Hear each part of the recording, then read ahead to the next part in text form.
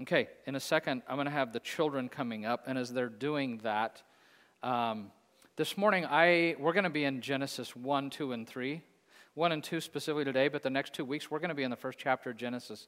And I don't know if you grabbed it on the way in, but I've got the text printed out, those first 3 chapters, that has some really important words. We're going to be talking about work.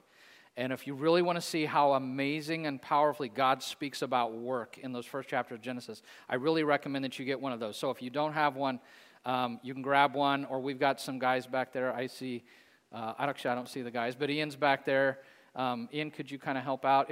Could you raise your hand if you do not have that text of Genesis? Because I think you will profit greatly from having that and from following along. If you don't, I really, you can underline some words in your Bible. But I do want to invite the children to come up, grades, kindergarten to like grade 6. If they would come up and sit on stage with me, we're going to chat with them for a minute because this is Fifth Sunday. And if you didn't hear it, we do have nursery. I know the email went out that said we don't, but we do have nursery for the little ones who go upstairs. So if you have a little one, feel free to run them over. Oh, wow, we've got a big crowd. Nice shirts. Got the cat shirts going. I like your boots.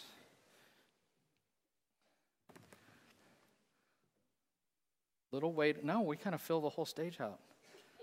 Yeah, maybe? Good to see you guys. Hey, this morning we are going to look at the very beginning of the Bible where it talks about how God created everything. And he also designed and created each of you. Do you know that? He loves you. He created you. So I want to talk for a minute. I want you to help me with something because I've got some objects up here that people created, or invented. I want you to tell me, because anytime you create or make something, you make it for a purpose. So I don't know who first created one of these, but what's the purpose of this thing? To what? Yeah, put water or hopefully milk, right? Milk or Mountain Dew, Kool-Aid. Huh? You have at school, and they like milk is what goes in these. Okay, good job. How about this one? What's this called? Scissors. And what's the purpose of scissors? Cutting stuff. You have to cut paper. Yeah, cut paper and cutting stuff.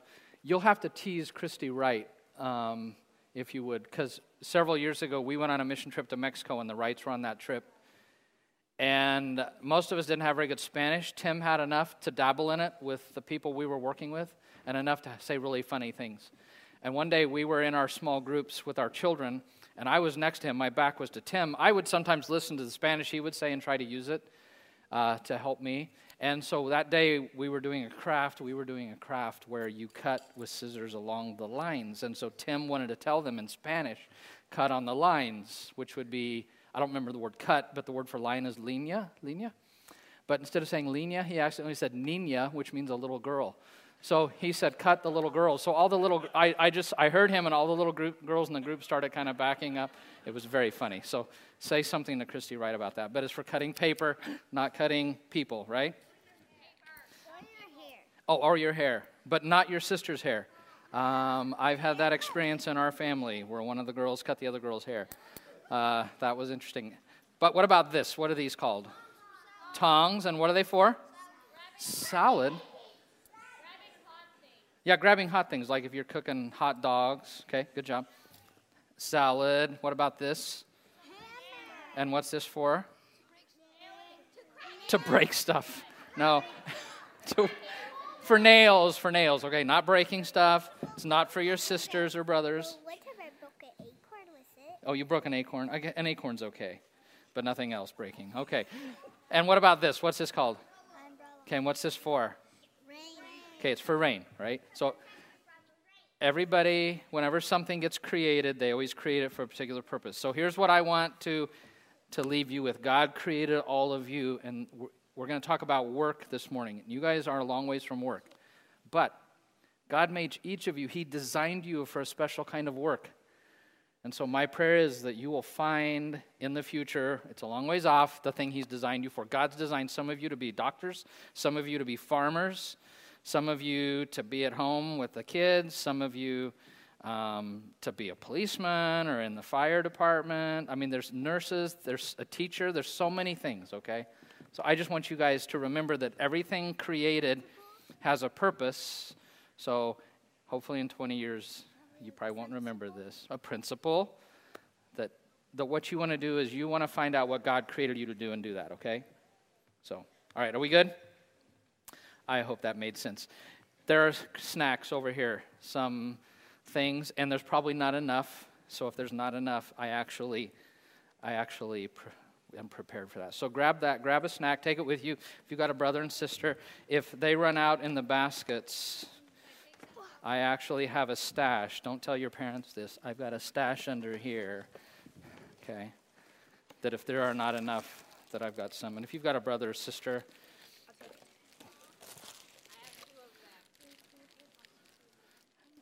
do you want one more? Three.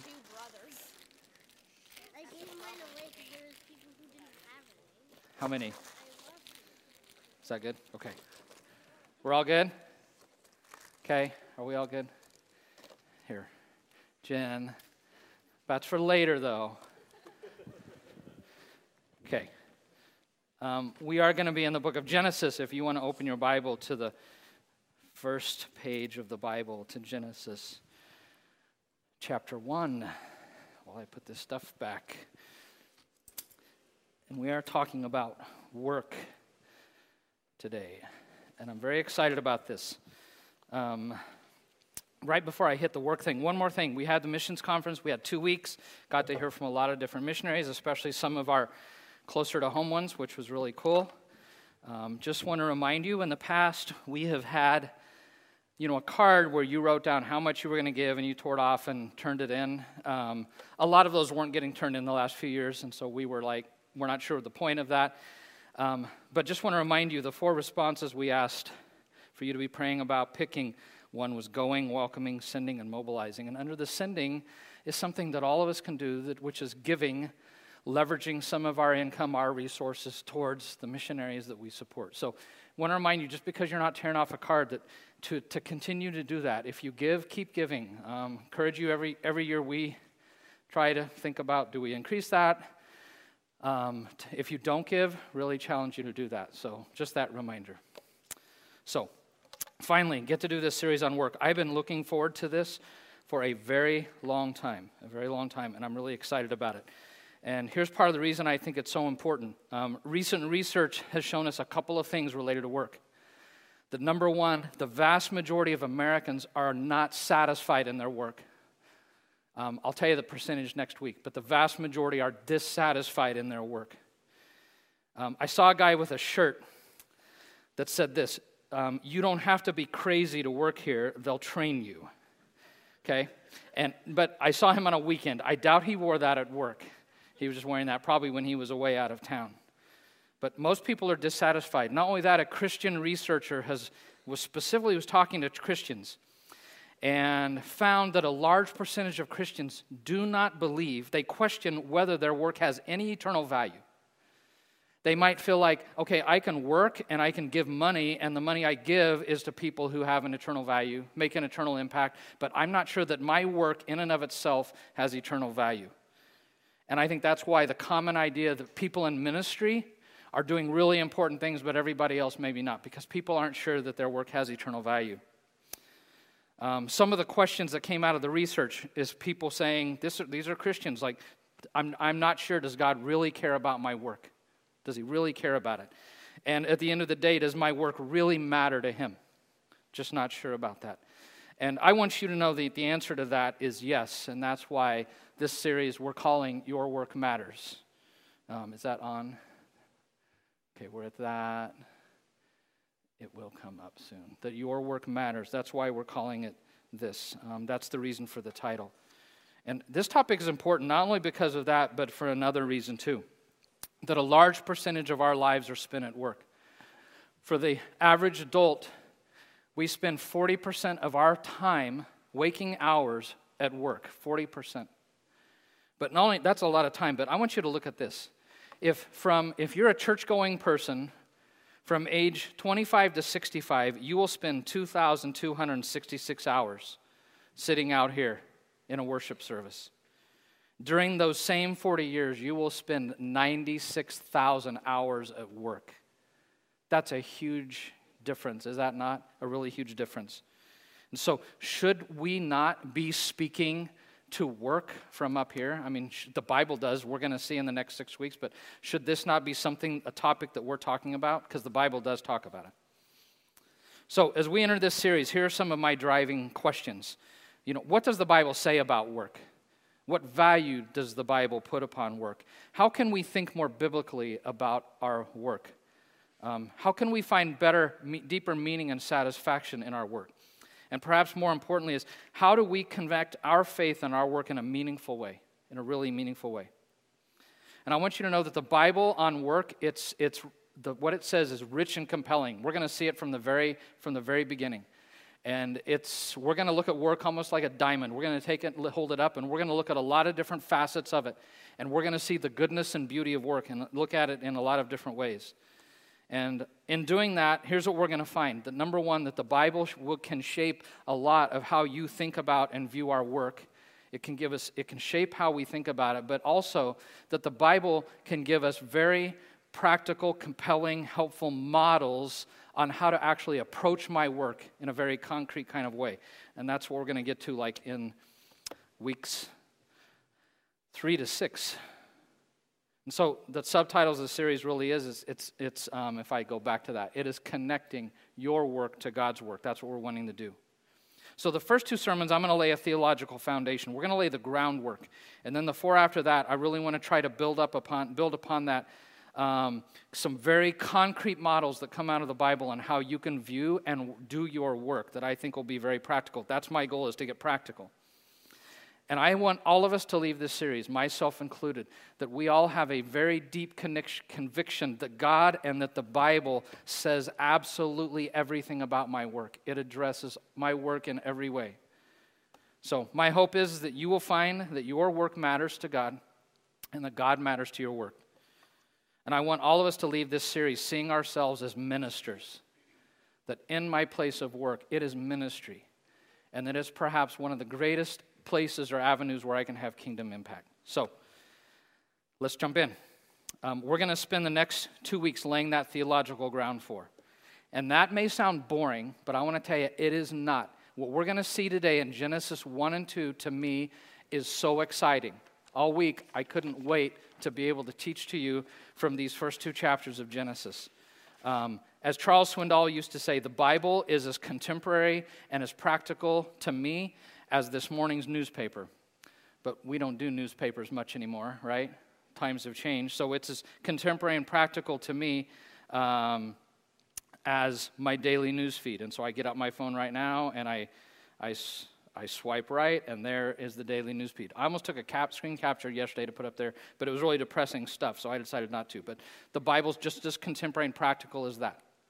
And I hope today you see that. And here's what to me is amazing, is that the Bible begins talking about work in the very first pages. From the very beginning, God is addressing the topic of work. And he strategically lays a foundation of how we look at work in Genesis 1, 2, and 3, in the story of his creation and of the fall. And so this morning, we're going to look at those first 2 chapters, and I want to zero in on God. We're going to look at God. Next week, we're going to look at us, at mankind in Genesis. But we're going to start with God. So we're going to read here in a second in chapter... I want to do that right now. Let's read. So I want you to stand. I'm going to be reading off the sheet if you don't mind. If you've got it, I encourage you to follow along because you're going to see a lot of words for work on here, a lot of different words. And I just want you, they're in blue, I just want you to pay attention to how much God talks about work in Genesis 1 and 2. And I'm going to read Genesis 1:1 down to 2:3, I think. I'm not going to read the whole thing. We're going to get a little more into 2 in a minute.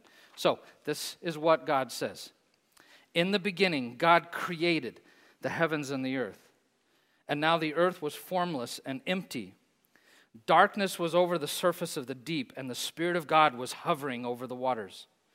And God said, "Let there be light," and there was light. God saw that the light was good, and he separated the light from the darkness. God called the light day, and the darkness he called night. And there was evening, and there was morning the first day. And God said, let there be a vault between the waters to separate water from water. So God made the vault and separated the water under the vault from the water above it. And it was so. God called the vault sky, and there was evening and there was morning the second day. And God said, let the water under the sky be gathered to one place, and let dry ground appear. And it was so. God called the dry ground land, and the gathered waters he called seas. And God saw it was good. Then God said, let the land produce vegetation, seed-bearing plants and trees on the land that bear fruit with seed in it, according to their various kinds. And it was so. The land produced vegetation, plants bearing seed according to their kinds, trees bearing fruit with seeds in according to their kinds. And God saw that it was good. And there was evening, and there was morning the third day. And God said, let there be lights in the vault of the sky to separate the day from the night. Let them serve as signs to mark sacred times and days and years. Let them be lights in the vault of the sky to give light on the earth. And it was so. God made two great lights, the greater light to govern the day and the lesser light to govern the night. He also made the stars. God set them in the vault of the sky to give light on the earth, to govern the day and the night, to separate light from darkness. And God saw that it was good. And there was evening, and there was morning the fourth day. And God said, let the water teem with living creatures. Let birds fly above the earth across the vault of the sky. So God created the great creatures of the sea and every living thing with which the water teems and that moves about in it, according to their kinds, and every winged bird according to its kind. And God saw that it was good. God blessed them and said, be fruitful and increase in number, and fill the water in the seas, and let the birds increase on the earth. And there was evening, and there was morning the fifth day. And God said, let the land produce living creatures according to their kind, the livestock, the creatures that move along the ground, the wild animals, each according to its kind. And it was so. God made the wild animals according to their kinds. And God saw that did I skip something where was I? Now I got lost. What verse was I in? 25. God made the wild animals according to their kinds, and the livestock according to their kinds, and all the creatures that move along the ground according to their kinds. And God saw that it was good. Then God said, let us make mankind in our image, in our likeness, so that they may rule over the fish in the sea, and the birds in the sky, over the livestock and all the wild animals, and over all the creatures that move along the ground. So God created mankind in his own image. In the image of God, he created them. Male and female, he created them.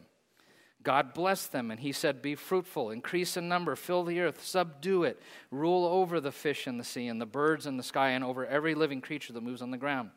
Then God said, I give you every seed-bearing plant on the face of the whole earth, and every tree that has fruit with seed in it.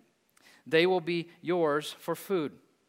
And to all the beasts of the earth, and all the birds in the sky, and all the creatures that move along the ground, everything that has the breath of life in it, I give every green plant for food. And it was so. God saw all that he had made, and it was very good. And there was evening, and there was morning, the sixth day. Thus the heavens and the earth were completed in all their vast array. By the seventh day, God had finished the work he had been doing. So on the seventh day, he rested from all his work. Then God blessed the seventh day, and he made it holy, because on it he rested from all the work of creating that he had done. And this is the word of the Lord. Boy, I could use a glass of water after that. But that's the word of the Lord. Is that not powerful? Just that story of creation? So, you may be seated. Can we say amen to the word of the Lord? Amen. So we're gonna scan over 1 and look a little more closely at 2. But in chapter 1, it's taking a wide-angle view of God creating the universe, of him fashioning and forming the heavens and the earth. Look at chapter 1, verse 1 and 2. Look at in the text. In the beginning, God created the heavens and the earth. And now the earth was formless and empty. The Hebrew is tohu va bohu. Could you say that? It sounds cool. Could you say that with me? Tohu va bohu. Good job. That means to be barren and uninhabited. Barren and uninhabited. The New American Standard translates it this way. The earth was a formless and desolate emptiness. God created a world, but it was in a chaotic state at the very beginning. As one commentator said, it was an alien wasteland. And to me, the two words that best describe that creation are at the bottom in the red. That when God created it, it was unformed and it was unfilled. Unformed and it was unfilled. And so here's what we see. Over the next 6 days, God is going to roll up his sleeves and he's going to go to work forming and filling his creation. And so on the first 3 days, that's exactly what God does. He forms the earth. He creates structures. He divides and separates things. He creates structures that he can put things in. And then on days 4, 5, and 6, he fills what he formed. So he fills it with sun, moon, and stars. He fills it with living creatures and living things. So God is forming and filling, working hard for 6 days. Hard at work. Forming the earth, filling it up. And on the seventh day, we're told that he ceased from his work. That's really what the Hebrew word Shabbat means there. It just means to cease or to stop. It's not that God got tired and had to rest and take a break like we do. He just ceased from his work. And so one author has summarized Genesis 1 this way, that we see God hard at work, taming his newly founded creation into a place that's hospitable for life. And then we get to chapter 2, and especially verses 4 to 25. We see God actively and much more intimately involved in his creation. And here it actually zooms in, and we get to see God intimately at work, forming and creating human beings and forming their garden home for them. And we'll talk more about that next week. This place that he's going to live. So we see him more intimately involved in chapter 2 doing these things. But when you look at this and you look at the blue words, and I'm going to hit these in just a second, here's what I want you to see in these first 2 chapters of Genesis. That God is a worker. God is a worker. And a lot of these words that are used, they are very physical and they're very earthy. That's what I really love about this. So let me hit these words. The one you saw the most in the blue, it occurs a lot in Genesis 1, is the Hebrew word asa. We'll get to that in a minute. 9 times it says made. 9 times made. In 1:7, twice in 1:16, in 1:25, 1:26, 1:31. It's in 2:3, 2:4, and 2:18. And next week when we look at Genesis, it occurs 2 more times in chapter 3 of Genesis. But it's the Hebrew word asa, which simply means to do something, to accomplish something. It is to make, it is to work. Okay? By the way, you don't have to look at this now, but on the back, I kind of have a code, not a code, but a key that explains the definitions of these words. Because as you see in a minute, bless you, as we go through this, these words are really powerful. So asa occurs the most. Then we have another word that occurs 8 times. It's in 1:1, 1:21. It's 3 times in 1:27, about the creation of humans. It's in 1:31, 2:3, 2:4. And it is the word in English, creates. And you'll see it's the word bara. Bara means to create. Most often it means to create out of nothing. There's nothing existing. He speaks into existence out of nothing. Another word that we see that occurs in chapter 3 when it's getting more intimate. In chapter 2, is a word that occurs 3 times. It's in 2:7, 2:8, 2:19. In a minute, we're going to look at these verses a little more deeply. It's the Hebrew word, it's translated form, to form. It's the Hebrew word yatzar, which means to form or fashion something, and it was most commonly used of a potter who's forming clay into a vessel of some kind, a dish, a bowl, something. That's that word yatzar in chapter 2. It's used primarily of a potter. And then there's a word used 1 time in chapter 2, verse 22, at the creation of the woman. It says maid, which in English sounds like all the other maids we've read, M-A-D-E, but it's actually a different Hebrew word. And you can see it's on the back side of this. Then the Lord God made bana, a woman. And bana means to build or construct. To build or construct something. And that's what's used of the woman. A couple of other words related to work. In 2:8, again, I think it's on the front side. In 2:8, you see that God planted, the Hebrew word natah, which just means to plant, pretty simple, as in planting a tree, planting a forest, planting a flower, planting a garden, planting vegetables. And then in 1:9, we see the word, in English it's makes grow. It's the Hebrew tzamak, which means to cause to grow. Pretty simple. But I want to emphasize one word in particular. I think it's cool that God revealed this using several different words for work, but one word in particular that grabs my attention, and it's found in Genesis 2, 2-3. In Genesis, when you get to 2, 1-3, it's really a summary of week 1. Whoever put those Bible verse markings on there 500 years ago didn't necessarily do a great job. Probably the paragraph should end at 2:3, and then in 2:4, he's talking more about the creation of humanity. But you see the work 3 times in verses 2 and 3. Look at chapter 2. Look at verse 1. Thus the heavens and the earth were completed in all their vast array. By the 7th day, God had finished the work he had been doing. So on the 7th day, he rested from all his work. Then God blessed the 7th day and made it holy, because on it he rested from all the work of creating, bara, that he had done, asa. So 3 words there. But that word work that occurs 3 different times. And that word is really, really cool. It's the Hebrew word melakah. Can you say melakah? Melakah. Here's why I think that word is so significant. Because in chapter 2, 1-3, he is summarizing, God is purposely saying, I'm summarizing all the work I did in creating, and I'm going to use this word to summarize my work. I've used other words in here, but this is the word I'm going to use. It's melakah. And here's what's cool, because melakah, it refers to the work of a craftsman or an artisan, and it can be translated workmanship or craftsmanship. So the work of a craftsman or an artisan. Is that not profound? That when God is using one word to summarize all of his work, he's like, I just did the work of a craftsman, of an artisan. I think that's really profound. That God makes the world as an artisan or as a craftsman, makes a masterpiece. How many of you have been to Silver Dollar City? Been to Silver Dollar City? Is that not a cool place? If you haven't been, you should go.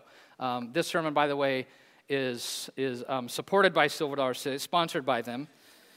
Just kidding. If you were to tell me I could only go to one amusement park the rest of my life, take my kids, my grandkids, it would be Silver Dollar City. By far, hands down. And here's the reason.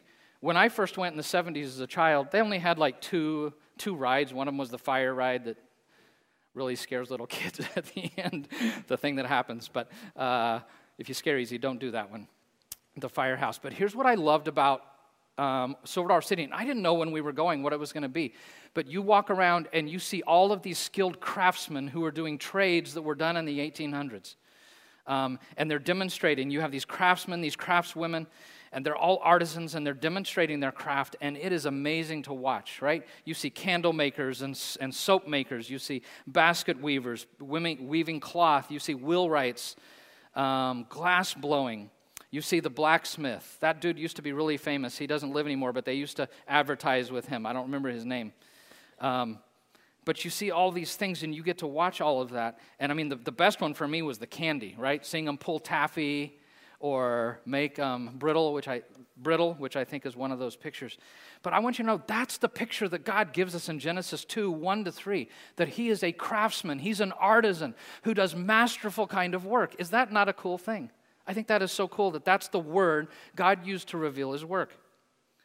So in these 2 chapters, in Genesis 1 and 2, with these various Hebrew words that's using, here's what God is saying. He's saying, I engaged in lots of different kinds of work, right? I was a creative and I was an artist. I did design work. I was a designer, an architect. I was an engineer and I was a builder.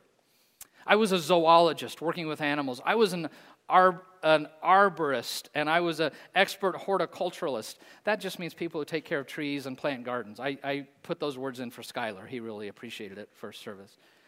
He was a potter. He was an expert craftsman. He was an artisan. Again, he was a builder.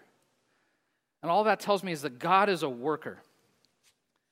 And what I love about this, if you're looking at Genesis 1 especially, 1:1-31, at each step of his creating work, God affirms the goodness of his work. 7 times he says of his work, it is good.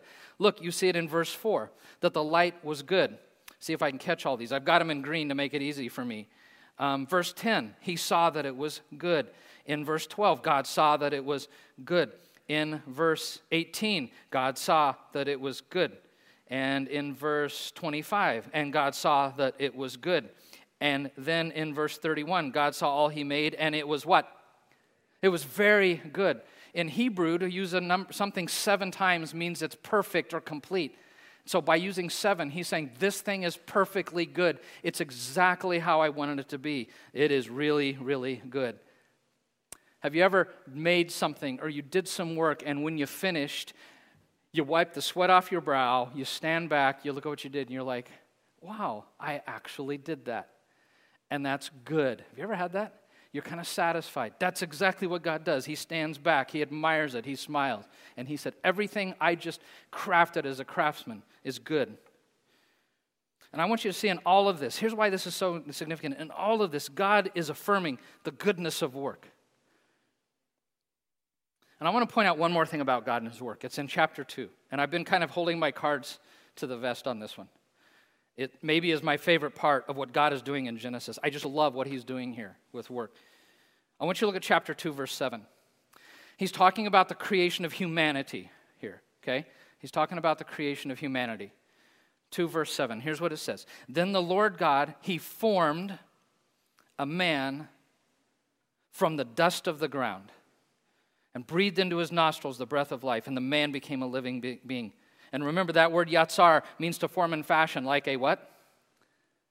Like a potter. Potter taking clay, right? A potter taking clay. While the universe and most of what he did in chapter 1, he spoke into existence. With humanity, the pinnacle of creation, he gets his hands in the dirt, and like a potter with clay, forms and fashions. And then look at chapter 2, verse 8, the next verse. Speaking of his creating of the garden. Now the Lord God had planted a garden. He planted a garden in the east, in Eden, and there he put the man he formed, the one like a potter that he yatsared. That word planted a garden, it doesn't say, he could have spoken a garden into existence, right? Let there be a garden, and poof, there's a garden. He didn't do that. He what? He planted a garden. He planted a garden. Andy Crouch, in his book, Culture Making, he makes this observation.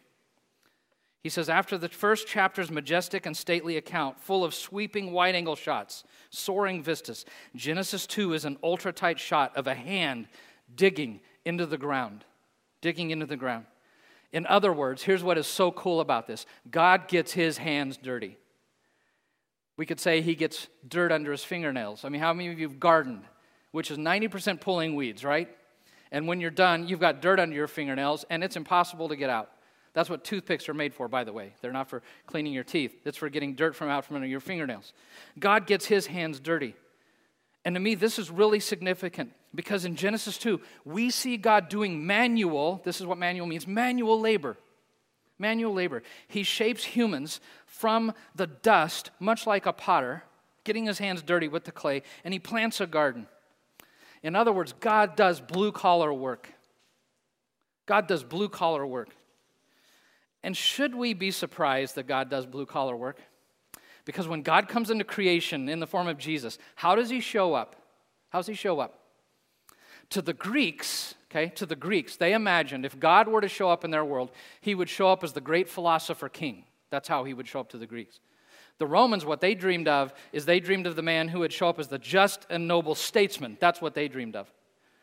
But in the Bible, Jesus shows up, our God, as a tradesman. He shows up as a tradesman. And according to Matthew 13:55 and Mark 6:3, for the first 3 decades of his life, for the vast majority of his life, Jesus was a construction worker. Isn't that cool? A trade he learned from his father. Tom Nelson says this: Jesus spent the majority of his life in a carpenter shop, working in obscurity, with sawdust on his hands and sweat on his brow. That Greek word that is frequently translated carpenter, not the best translation. It's the Greek word tekton. We get some English words from that. Architect comes from that. Technology comes from that word. And if you were to dig into that word and see what it means, it's probably better translated as a builder or a master builder. And here's why. Because a tekton was a general craftsman who worked not only with wood, they worked with stone and even metal on large-scale and small-scale projects. Not just wood, but stone and metal. During Jesus' growing up years, what had been a small town that had been destroyed in a revolt, Herod the Great was rebuilding it as a great Roman city. It was only 5 miles from where Jesus grew up, and most scholars believe that he and his dad probably worked there daily, among other things, helping to build the city of Sepphoris. Jesus, the master craftsman, the tradesman. So here's what we learn from the first book of the Old Testament, the first chapter, Genesis 1, and what we learn from the first book of the New Testament, that God is a gardener, that he's a potter, that he's a builder. That no work task, no matter how menial, okay, and for those who might listen to this later, just audio, I'm doing that in quotations, no matter how menial, in human eyes, no work is beneath God. Nothing. Physical labor is God's work. And here's why that is so important. Because work in our minds is divided into 2 categories, right? We think of work in 2 categories. We think of knowledge work, and we think of manual work. We think of white collar, we think of blue collar. This is even in education. Steve and I were talking a couple months ago about work. And he said education divides that way. You've got liberal arts colleges and you've got technical colleges. That's how we divide workers. And this divide has been around since the fall, since humanity fell. Globally, throughout human history, people believe that work that's with the mind is higher than work that's done with the hands. It's considered more noble. That's been that way in human history. And in all the great human civilizations, the important people, again, quotations, right? The important people stayed away from manual labor. They didn't work with their hands. It was seen as degrading. The Greeks and Romans thought work itself was dehumanizing. Such great thinkers as Xenophon, Socrates, Cicero, at least we've heard of a couple of those, they all said we should avoid work if possible. But if one had to work, the work you should do is work of the mind. Being a philosopher, being a statesman, being an artist, those were the things that you should do. By all means, stay away from manual type labor, especially, they believe, stay away from working in the soil, which they considered the lowest form of work, working in the soil. To the ancient Greeks, soil was bad, the soul was good, okay? And this view held sway, it's again in human history, it held sway in old Europe, where the upper classes, so I'm getting quotations, right? The upper classes did virtually no labor, while the lower classes, in quotations, the lower classes, they were the ones who did the vast majority of the work, and they were the vast majority of the people, probably like 95% of the people. In 1605, an Englishman named George Chapman wrote this: "Do nothing, be a gentleman, be idle." And you know, in Europe, people who had dark skin were looked down upon because that meant you worked outside. And the ideal in the upper classes, the nobleman or whatever, was to have white skin, right? Because that meant you were inside just enjoying life. Think Downton Abbey, right? Think Downton Abbey. I'm not going to go into the why, but America's been a little bit different for much of our history.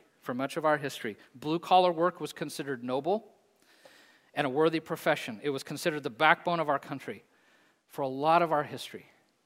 But that's changed in the last few decades. Today in the West, we've embraced what's called a knowledge economy, right? A knowledge economy that's more creative. I'm doing that in quotation marks, as if all work is not creative. And it's more cerebral up here. And those kinds of jobs, they're held in higher honor, and they're usually enumerated, given more pay, right? More valuable. Tim Keller, by the way, says something interesting. He says that's the reason, today especially, a lot of young people, they go to college and they pick a career, not on how God has designed them, but they pick a career in what they think fits one of these categories where they'll get higher pay and there's more of prestige. Does that make sense? Though God may have gifted them another way. And he says the other thing that's happening in our culture, especially with younger people, it's the reason a lot of younger people don't work very much anymore, because when you're a young person, like I was, you throw newspapers, right? You work for a summer in a hotel smashing up rooms because they're building new ones, totally manual kind of labor, because for a lot of young people, the prestige of that is so low they don't even want to do it. So he's talked about how it's really impacting our culture. And I want you to know that we really need to think of the value our culture puts upon different kinds of work, because this divide is unbiblical. It is not biblical. And here's why we base our vision of work on the Bible and on the Word of God. Because in Genesis 2, God himself, think about it, the creator, the sustainer, the ruler of the universe, he himself did manual type of labor. I'm going to show you in more detail next week, but this divide between white collar and blue collar, it is false. It's a false one. Because in the Bible, God did both kinds of work.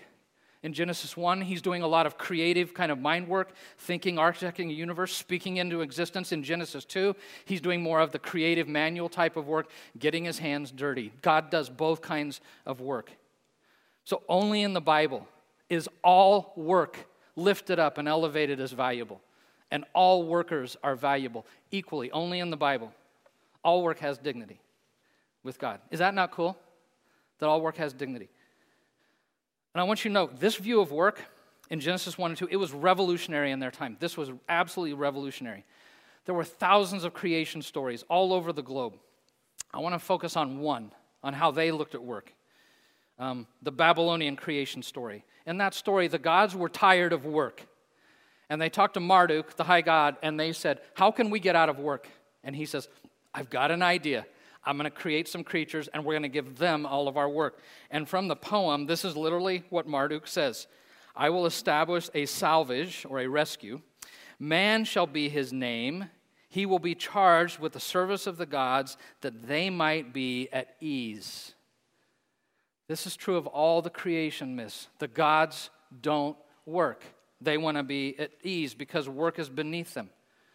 So they created humans as like cheap slave labor to do the work for them, to do all the work and then to bow down and worship them. So that the gods can sit back, that they can be at ease, that they can drink the nectar of gods on their mountain, wherever that is, right? Mountain Dew. That they can eat the food of gods, chips, and I'm telling you, home garden grown, homemade salsa, right? With your Mountain Dew, kicking back, watching a football game, right? That's what the gods do, while humanity slaves away. But Genesis could not be more different than that. Unlike all of the other gods and all the other stories, this God, our triune God, he works. And he doesn't just work, he enjoys it. Each day, he's just like, that is good. And that's good. Whoa, that whole thing, that's really good. I could show you a verse in Psalm 8 where it talks about that he delighted in creating. Just the sheer joy of it. So the contrast between the Bible and all those other worldviews couldn't be sharper. And I want you to know, this was not just revolutionary in their times. It is revolutionary now in our culture and how we look at work. It's revolutionary. So, let's wrap up. Here's how Eugene Peterson put Genesis 1 and 2. He said, God comes into view on the first page of our scriptures as a worker. We see God working in his workplace. This is so important. Our first look at God is not as an abstraction, this higher power or pure being, but as a creator making the workplace that all of us continue to work in. Isn't that cool? We worship a God who works. From the very first pages, from the very first verse of the Bible, the first words of the Bible, we see a God who works. We see a God who works. It's what he does. And what I love, and the reason I was highlighting these words in here, is he does all kinds of work. He creates, he forms, he crafts, he builds, he does potter work, he gets his fingers dirty in the earth. All of those kinds of work being divine activities, and all those kinds of work being good. Being good. And what I love about this God is he, though he ceased on that seventh day, he's never stopped working. In John 5:17, Jesus has a really profound thing in an argument with the Pharisees. He says this, my Father is always at his work to this day, and I work with him. And I work with him. We serve a God who doesn't just work at creation, he continues to work. And if God works, that means there is dignity in work. There's dignity in work. I hope you see that. Work was not beneath God, and so work should never be beneath us. God worked for the sheer joy of it, and we should also find joy in the work that He's given to us. So 12th, what if I were to summarize this, it would be this: your work matters. I want everybody here to know your work matters to God. It matters. I've been this way. I've been looking at this text since the summer. I was out at a place that gave me a chance to think. This week I've been thinking a lot of it. Is this not amazing to read this? Is this not amazing? Does this not just stir up joy in your heart? Like this excitement that the Bible is so insightful, that it's so practical, that it's so amazing, that the God we serve is so good, so true, so beautiful, that it gives me this vision of Him and of what work is. Is that not really cool? Can we do a yay God? Can we be like, God, you are awesome. What an awesome vision of who you are and of what work is. So next week what we're going to do is we're going to look more into Genesis 2, a little bit of Genesis 3, and we're going to zero in on the people, on us who were created, and find that we were created to work. That we were created to work. But I want to leave with one final question. Okay. It can be this all sounds good. This Genesis 1 and 2. I think it's so powerful. Sounds good. But if work is so good, if it's really a blessing, why can it be so frustrating and unfruitful at times? If it's really so good, why do I have that experience? If all of this is true, shouldn't there be a little more soul satisfaction in my work? Why is that missing sometimes? And why is it sometimes that my work feels more like a curse than it feels like a blessing? Why is that, if this is true? And so to get the answer to that, you got to come back next week.